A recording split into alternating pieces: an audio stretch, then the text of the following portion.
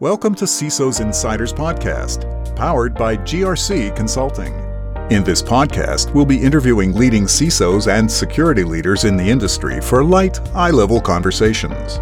Here, they share advice and tips, talk about their biggest accomplishments and failures, favorite drinks, key influencers, and much more. We encourage you to walk away with at least one insight that will help you better yourself or your business. Thank you for joining us, and we hope you enjoyed today's episode.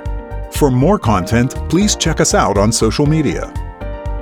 And welcome, everybody. Today, I'll be speaking with Andrew Nuxall. Andrew is the current CISO of, Director of Infrastructure Operations and Cybersecurity over at UNICEF USA.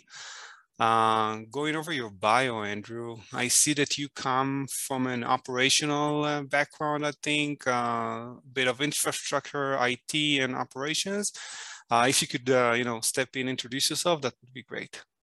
Sure, thanks, Ben. Again, Andrew Nuxall. I'm the Senior Director of Infrastructure Operations and Cybersecurity at UNICEF USA.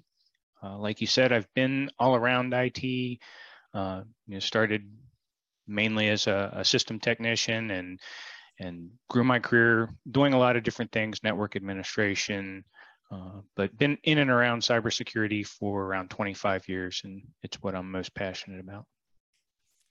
Okay, got it. Thank you. But you transitioned full time to cybersecurity just in this recent role, or even before that? No, I've been in cybersecurity specifically for probably around 10 years. Okay.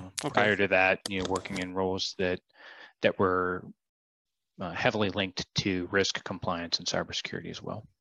Okay, thank you. The podcast, as I've mentioned in our preliminary call, is basically our way of creating content, learning more about the industry, learning about the individuals that drive the industry. So we'll be focusing mostly about you and your journey here. I always like to start off with a couple of icebreaker questions. If you could share your marital status and favorite drink. Sure. I'm happily married. I have 3 stepkids, 4 grandkids, and fortunate to be married to my best friend. My favorite drink, generally speaking, is beer. And of the beer styles, Hefeweizen. I'm a huge fan of Hefeweizen. Okay, thank you. I don't think I know this one. It sounds German. I imagine it's a wheat-based. Wheat beer. Yeah, got it.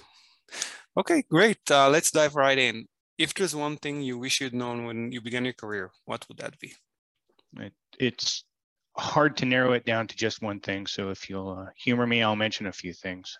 The first one is that along the journey, title doesn't matter unless you're looking for a new job. So, what the work that you're doing is what is important, not what name is assigned to you. The second, I would say, is the importance of soft skills versus technical knowledge. There's a need for both, but without having at least some of both, you're going to struggle to be successful. You can't be, have terrible communication skills and interpersonal skills and succeed in your career. You need to have that side of things too. Next, I'd say it's inevitable that you fail at certain times in your career. It happens. If you do, you have to learn to fail fast, learn from your mistakes, and move on. And then finally, I would say, probably most important, there's always almost always more than one correct way to do things. So there's the Microsoft answer for those that are certification nerds, and then the practical answer. And a lot of times both are right, if not other solutions. Okay, and thank you for that. And I know you mentioned soft skills, and I know this topic comes up a lot in my conversations, I have to say. And I keep wondering, is this, in your opinion, do you think that was a trait of the old guard, the old generation, of not having those honed soft skills as opposed to later generations? I think that it was more prevalent in the past because there were fewer people that had technical expertise in a given area, and it might be easier for them to get away with not having as many soft skills. I've known a lot of people that were absolutely brilliant, could solve nearly any technical problem that you brought them, and you just couldn't do it in a pleasing, pleasant, customer-focused way. And inevitably, most of those people struggled to advance in their career because soft skills are just so important, and you need to have a well-rounded, skill set to be able to keep moving forward. Yeah, I hear you. Okay, and you touched a bit about failing fast, failing small. I think you said. What can you say was your biggest failure, and what did you learn from it? Well, I think I've had plenty of them, but the one particular thing that sticks out to me was there was an organization that reached out to me several years ago and offered an opportunity, and they had a terrible reputation in terms of their IT culture, and I was arrogant enough to think that my personality would fit with anyone. I could go in there and really initiate some change and be successful there. And I got there and quickly realized that wasn't the case. It just wasn't the right place for me. But so I would say that my arrogance in that regard and immaturity really led to me failing at a minimum in making a poor decision, and it set my career back. I was on a pretty good path, and they lured me away, and it kind of derailed things for a little while. Mm-hmm. Yeah. And what would you say your biggest accomplishment was? I would say my greatest accomplishment is just the relationships I've built, the people I've been able to, develop a camaraderie with, and in some cases been able to help others grow their career. And make no mistake about it, I didn't get here on my own. I needed the help of others, and many people have been instrumental in my career growth, and so I'm very appreciative for that and humbled by the fact that others have been so supportive and helpful to me. There's a outstanding community of people out there that support one another. I think in our industry, it's really a small world. There are a lot of people that you'll cross paths with repeatedly, and I've been fortunate to meet some really good ones. So, a mentor of mine once said that a good leader builds up leaders around them, and I've been fortunate to have some good leaders, and I try to be the same myself and help build people up around me as well. So, just the relationships I've built and the camaraderie has been my greatest accomplishment. Mm-hmm. Mm-hmm. Yeah, that makes sense. Is there one piece of advice that you wanted to give out to the younger security professionals out there that want to pursue careers that would be similar to yours? Yeah, I'd say the overarching comment I'd have on that is be nice, work hard, and learn from everything. If you can treat people well and be supportive of them, they'll reciprocate. Work hard, keep your nose down when times are tough, keep going, ask for help from the people that you've developed those relationships with, and work through it, and never stop learning. I try to make it a priority to research something and look into our landscape and the things that are going around throughout the industry on a daily basis, and it's definitely beneficial and helps keep you sharp, and you learn a lot just by persistently researching things. Mm-hmm. Let's try to unpack this just a bit more, if that's possible. So I know you mentioned that one of your biggest accomplishments was the network that you've put in place and the sort of relationships that have been developed over the years. And I know you also mentioned leaders, good leaders surround themselves with other leaders and can grow other leaders. Anything you can say about that? Like if you want to really succeed, is there like anyone in particular that you think that the young security professionals should glue themselves to in order to really succeed? Well, I would say seek out mentorship.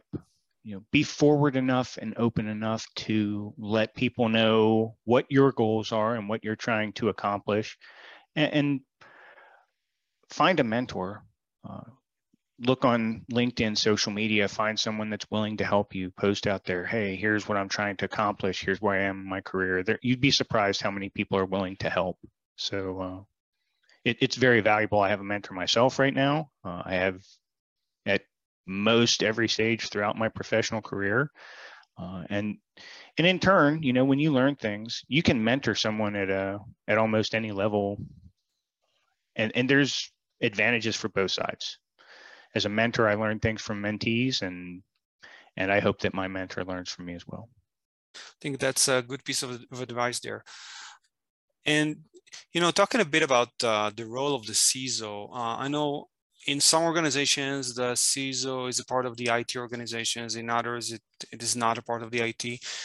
What are your feelings and thoughts about, placing the CISO as part of the IT organizations? I think ideally it's not, but you have to keep in mind every organization is different. So I think it corresponds to a few things. How well aligned is your leadership and your organization with the needs of risk and cybersecurity? In a smaller, well-aligned organization, I don't think it's as critical that the CISO report outside of IT. In a larger or more regulated, less aligned organization, I think it's critical that it report outside. I've heard a number of your guests say the same thing. There can be some significant conflicts of interest if the CISO reports into IT, and you definitely want to avoid that, especially when there might be regulation involved. Mm-hmm. Mm-hmm. Yes. So I think, talking a bit more about your career and all the years of expertise that you have, do you have any specific tips or like anything you wanted to share about the resources that you've been using in order to keep growing, keep learning, keep, better educating yourself?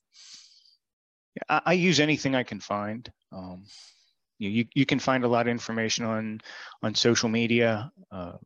I get a lot of information just from articles that my colleagues post on LinkedIn. I know a lot of people follow Twitter. I'm not as active there. Reddit has a ton of threads that you can find some great practical and technical advice as well.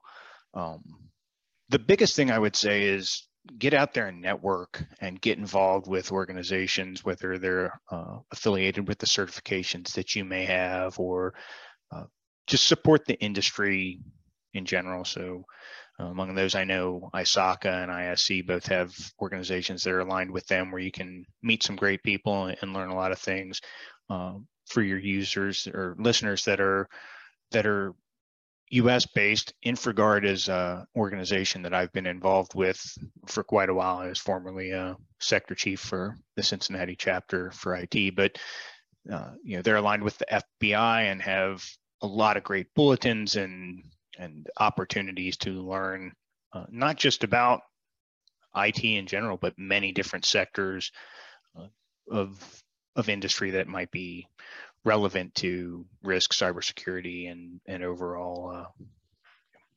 compliance. Yeah. And, sometimes you struggle, though, to identify which organization you want to be aligned with because there are so many of them out there, right? As you mentioned, ISACA and ISC score just like two examples out of probably dozens. Yeah, and they're fairly diverse and different. I mean, the information that you get from one of those is going to be different from the other. So depending upon your role and your interests and your passions, try a few of them and stick with the ones that are most relevant to you. Yeah. Is there one common myth about this industry that you wanted to debunk? Yeah, my myth would be that cybersecurity is a technical or cybersecurity is something that can be solved with technical means.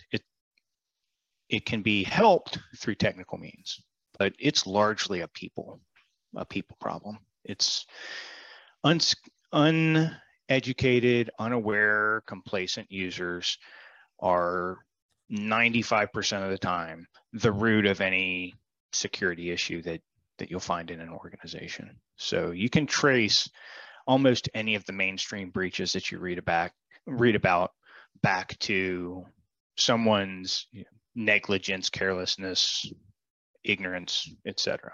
Mm-hmm. So, I mean, hacking is a thing, but rarely are you going to find a hacker that successfully bypassed good security controls and safe security practices to make anything happen. It's almost always because someone made a mistake.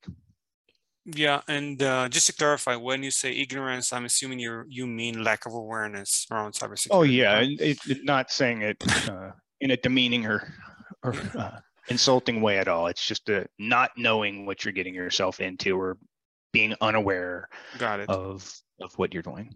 Got it. Yeah, no, I just wanted to clarify that I understood correctly. Okay, now in your opinion, what are the main concerns that CISOs nowadays should have in general, not speaking specifically about your industry or your company? Yeah, there's so many. You could highlight any particular threat and find a reason that it's a big deal, and it's going to vary from organization to organization. But overall, I would say that resource availability and personnel and how you address needs of staying up to date with staffing and considerations that are related to that is one part. And the second part, again, goes back to a lack of awareness or complacency. People just not giving the appropriate focus to potential threats, being unaware of potential dangers that are out there.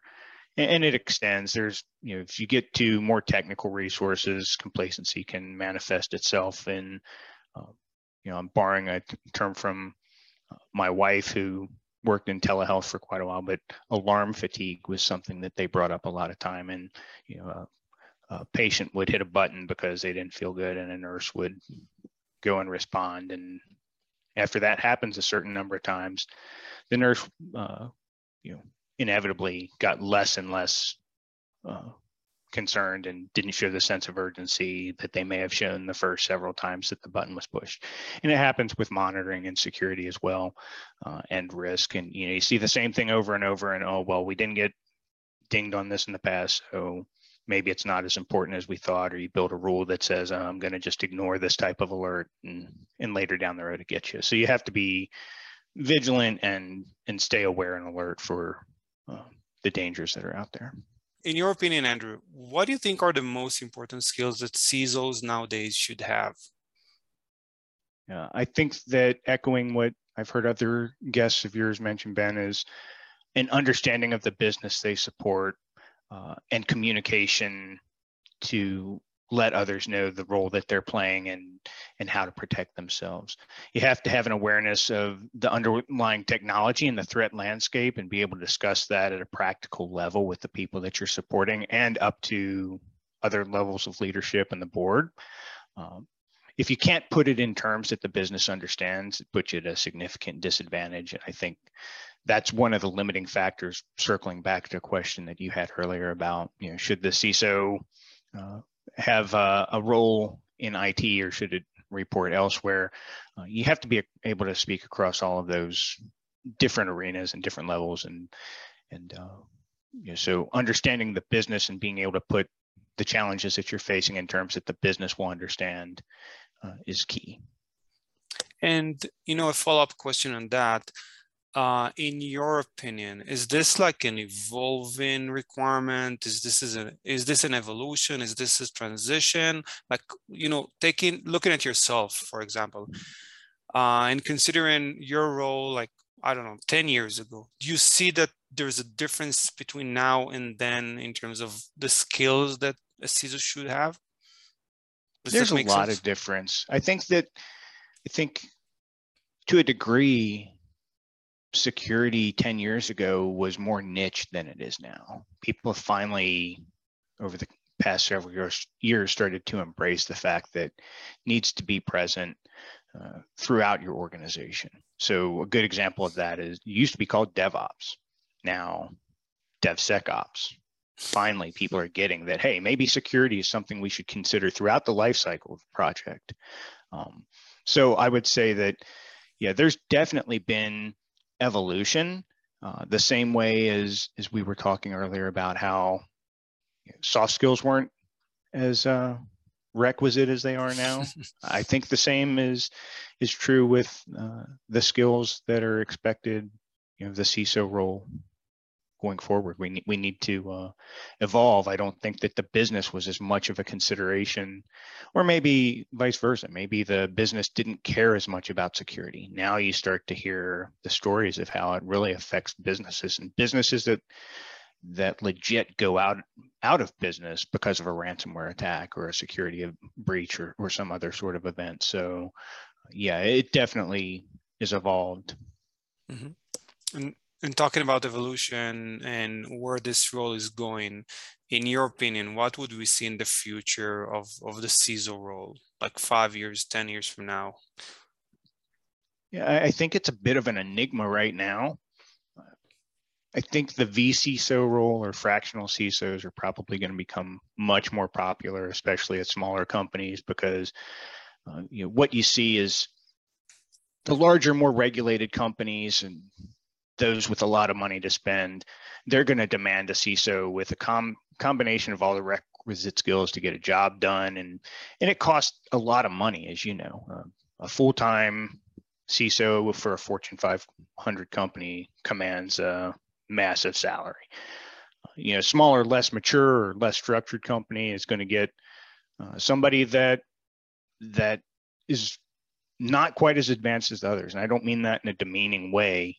It's just to say that, a lot of people are going to look at me and say, you aren't a CISO. I don't know how you can even speak on this in an educated manner, but I'm self-aware. I get it. I'm sure you've heard of, and many of your listeners have heard of, the pick 2 of 3 dilemma when it comes to project management or code development, where they say, here's a project. You can have 2 or 3. It can either be good quality, we can deliver it fast, or it can be cheap. Pick 2 or 3. The same's going to happen for CISOs. They're going to say, okay, all the good CISOs, or the most qualified, high-profile CISOs are already out there. What's most important to you? You can pick 2 or 3. You can either get one that understands your business and the industry that you're working in. You can get one that is proficient in terms of technology and risk, or you can get one that's cheap.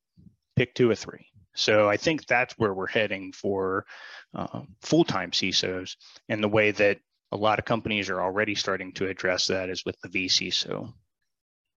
Yeah, I have to agree with you on the vCISO part, especially now when we're seeing a slight downturn in the market.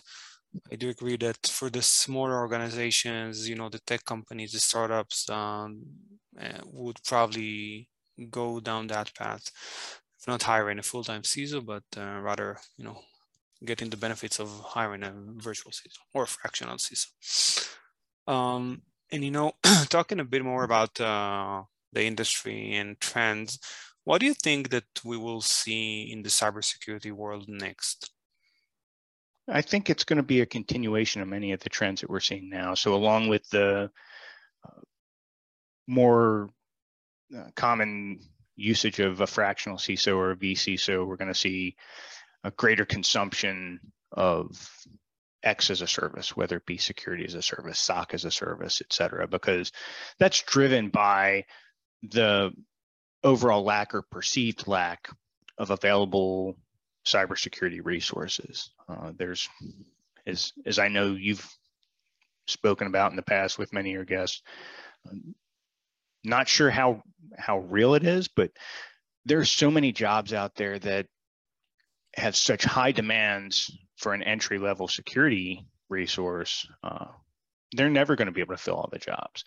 So you have a couple options. You can either be realistic about the people that you're hiring or offering jobs to, build a foundational layer of cybersecurity professionals that grow and mature into effective cybersecurity practitioners, or you can partner with a third-party service. Neither one of these is a bad idea. The bad idea is not hiring anyone because you put too restrictive of a job description out there to get an entry-level resource. The good ideas are either start hiring more people and training them and giving them the opportunity to grow, or partner with a company that's going to come in and do that work for you. Yeah, I agree on that as well.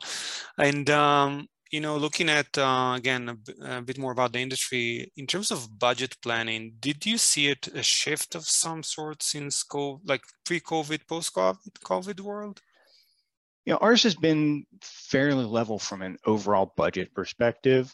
That said, the big difference now is how open leadership and board members are to discussing, evolution of a cybersecurity program or risk program.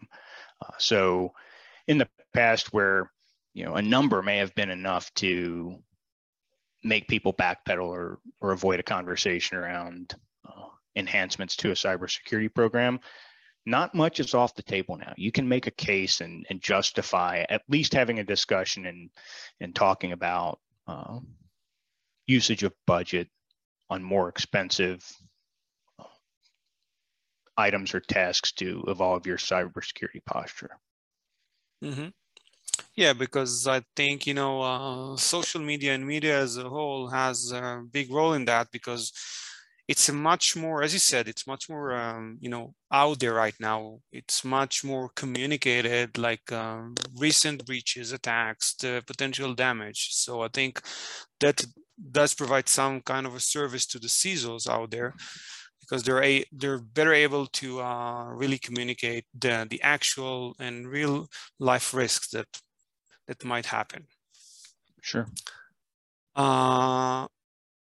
What would you define as innovation in our space? Is it more along the lines of like a new product, new service, or is it like new practices?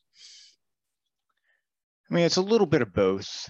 As you know, security and risk are moving targets, and you have to be able to pivot and adjust, keep them in focus. So you have to remember cybersecurity is not prescriptive. So you can't say, hey, we're worried about phishing and we're going to buy this product and it's going to take care of it.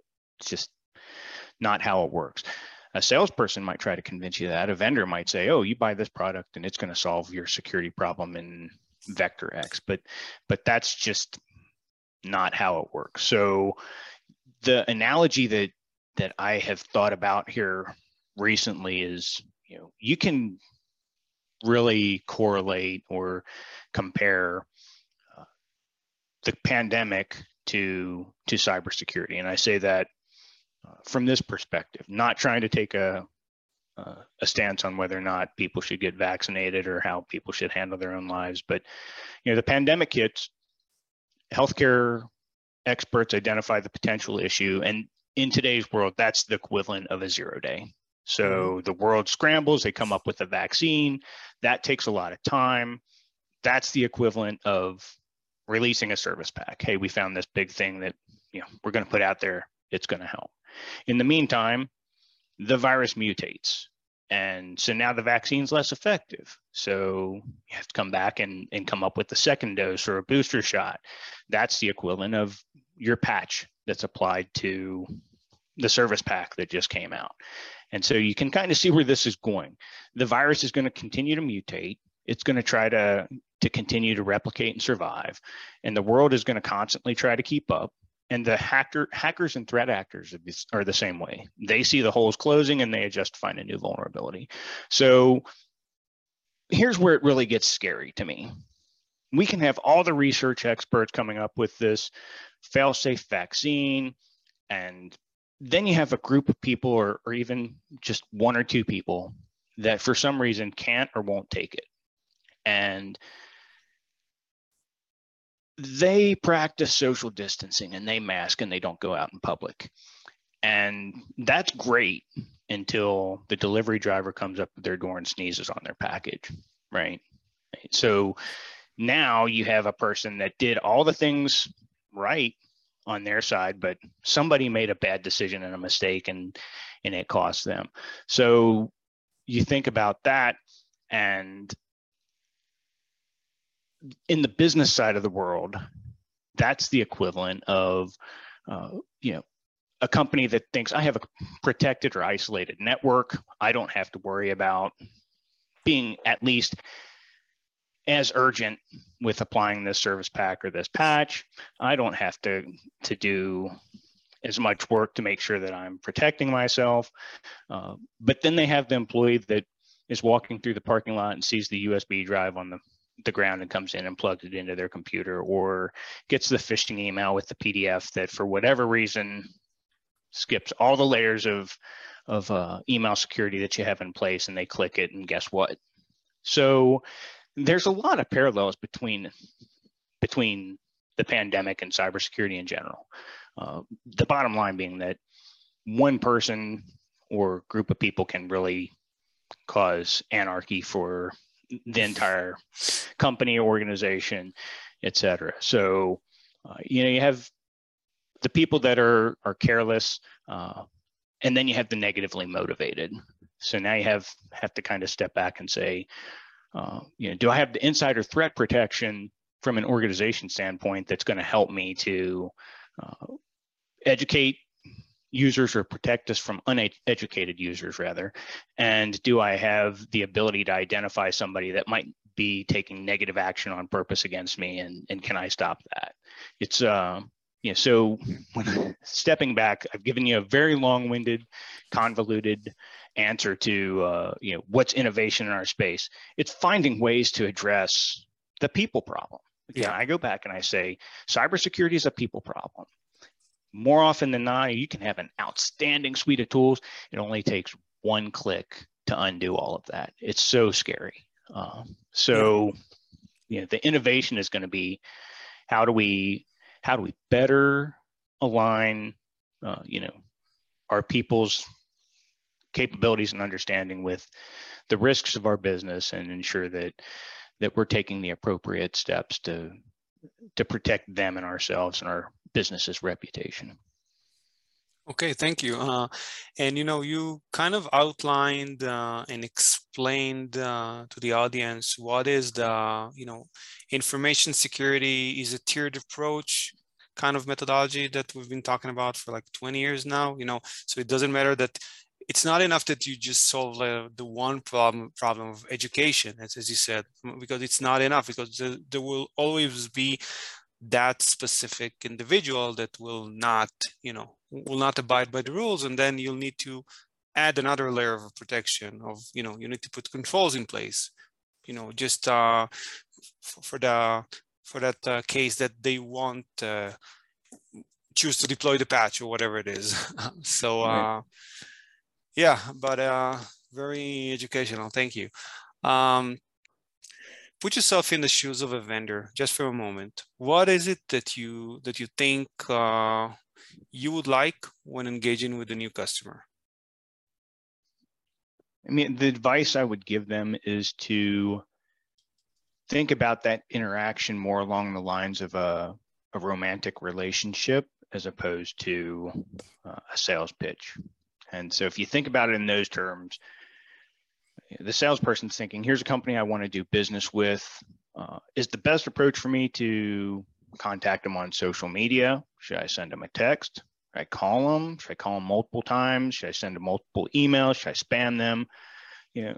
But most all of those people would be in a romantic relationship considered a creep. And nobody wants to be harassed and chased down and so on. You're not going to make many friends if you take that approach. So, while I'm not a salesman and I'm not trying to teach a salesman how to do anything, what I would say to a vendor is, treat it more like a courtship. Introduce yourself. Let's be friends first. Let's talk about, what you have to offer and how it might benefit me, and let that mature. Just because it's a great idea doesn't mean it aligns with the recipient's budget cycle, and it doesn't mean that that it's a great fit for their environment. But if you do have the time to work through that and establish a relationship, if nothing else, it might be something that, hey, I don't need that, but I know 4 colleagues that are looking for the solution that you're talking about, and I can introduce you, and maybe you develop 4 great relationships over there. So it's become almost comical for a lot of vendors how they approach people. And one of the common practices I see is somebody will send a note with no context, just, hey, I'm in threat space X. Let me get 30 minutes on your calendar next Thursday and we'll talk about it. I don't know what product you have. You don't, and it's pretty clear it's a form letter. They don't even know that they're dealing with a nonprofit or if they're dealing with, healthcare. It's just a spam email. And, the same way as you might not, I don't think it's a good idea to go up if you're attempting to get a date and just immediately say, hey, never met you, don't even know your name, let's go out to dinner. Yeah, the direct approach doesn't always work. It might work for some, but if you're not a supermodel, they're probably not too interested in what you have to say. So I mean, that's the analogy I would have is treat it like a romantic relationship. Be respectful, be understanding of who you're dealing with, and work with them. Be honest, forthcoming, take it slow, and you might develop a great relationship out of it. Okay, so in other words, build a relationship first, and then what is it that you as a potential customer is looking for in a vendor? Well, I mean, I would say, I want a partner that really understands myself and my business and the challenges that we have. And I want them to feel like an extension of my team. I think the most critical characteristic of a successful vendor is that they're prepared in the interactions that they have with you. I mean, time is valuable for both sides. And if you're going to take the time to set up a meeting and review service metrics or go over a new product or offering that you might have, if it looks like the vendor is reading your statistics for the first time or they're fumbling through the demo that they're doing, and nobody benefits from that. You have to come prepared, be ready, on both sides. Try to understand, as a customer, what do you want to get out of that interaction? What do they have that might solve a problem for you? And as a vendor, be the partner that your customer wants, and ensure that you're prepared when you come to that meeting and can really hit on the topics that are the big pain points for your customer. Okay, thank you. And I know we've spoken a bit about mentors, and I know you mentioned you have a mentor right now. Are there any specific individuals or influential people that you look up to, or anyone that you wanted to mention here? Yeah, I mean, I'm not trying to say that I have a personal relationship with any of the people that I mentioned. I'll spare my mentor's name. I'm not sure if he would want me to share it or not. But from a content consumption standpoint, Ed Amoroso has a lot of great information. He also has some education modules out on a couple of different learning platforms that I think are great for risk and security practitioners. And then someone that's not necessarily cybersecurity centric, but I really like to follow is Gary Vaynerchuk, Gary V. He has a lot of very practical advice about, he's more of an entrepreneur, but he really helps you to put things in perspective and maintain focus. So I like his content as well. I'd say those are two, but there's great stuff everywhere. Yeah. You can find a lot of great content out there. Again, like we mentioned before, find what you're passionate about, and you can find a few sites where it really, really provides some good content. Okay, thanks. What's the best way to connect with you online, like vendors, listeners, colleagues? Yeah, I would say, start with LinkedIn. I generally am pretty responsive there, so I try to check that every day or two, and can make a connection there and move forward after the introduction. Okay, so just to clarify, calling you on your mobile is a no-no, right? Well, I'm the idiot that always answers, so I never answer. It's like since I moved to the US 3 years ago, I don't answer my phone because it's 95% spam. I'm the exact opposite. Somebody may have a great opportunity to extend my car warranty or restore my access to my credit card. It can't pass up those calls. Yeah, for sure. Final question before we can wrap this up. If money was never an issue, what would you do with your life? Yeah, I mean, I'll avoid saying what I would do employment-wise because I still have a passion for cybersecurity, and obviously I would follow that. But if I just had money and was going to retire and do whatever I wanted, it would all be centered around travel. I love to experience new cultures, new people, experiences, and see new places. So I would definitely do a lot of traveling. Yeah, I'm probably the same. What was the best country or the most interesting location you were in? Man, it's hard to say. Everything. Well, even if you just narrow it down to most interesting. Okay. Most interesting. Even that's difficult. Yeah, I really like Italy, but it's so funny because Rome has a completely different feel than Venice, yeah. And Venice has a completely different feel than every place in the world, quite frankly. But not a huge fan of Venice necessarily. But Italy as a whole has, there's the mountain regions with great wine, and the people there are much more relaxed and almost like a different country than the people in Rome. And Cinque Terre, along the coast is beautiful, and the people there, laid back, but there's still a sense of urgency. It's really compact and a lot of tourists and so on. So, I really like Italy. I like most of Europe. I've been a lot of places. I'm fortunate that I've done a lot of traveling, but I can find something good to say about every place that I've been. Mm-hmm. Okay, thank you. And I think with that, I'll let you have back some of your time. I do appreciate you jumping on this podcast today. Enjoy the talk, and hopeful that your insights would resonate with some of our listeners. I hope so. I hope I didn't come off as a complete moron, but yeah. No, that wasn't the case. And one thing that you've done that no one else has done is compare the pandemic to like a new patch. That type of comparison was new. So definitely, we got something new here. Good. Well, I hope people don't start massacring me and thinking I'm taking a stand on whether or not they should get vaccinated. It's more just I see a lot of parallels. Yeah. I see a lot of parallels between how that's handled and how people treat a cybersecurity issue. Look, I completely agree on a personal note, I have to say, I don't feel that anybody should be embarrassed to just tell their honest opinion. And for me, I can say it out loud. I'm pro-vaccines. Yeah, and on a personal note, my father contracted polio when he was a year and a half old, because they didn't have the vaccine back there in Turkey, where he grew up in. So for me, if there's a vaccine, I'll take it. Right. Yeah. But in any case, yeah, I'm not ashamed to say my opinion here. So thank you for that again, Andrew. And enjoy the talk.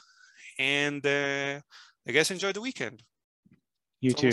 Thanks, Ben. Thank you.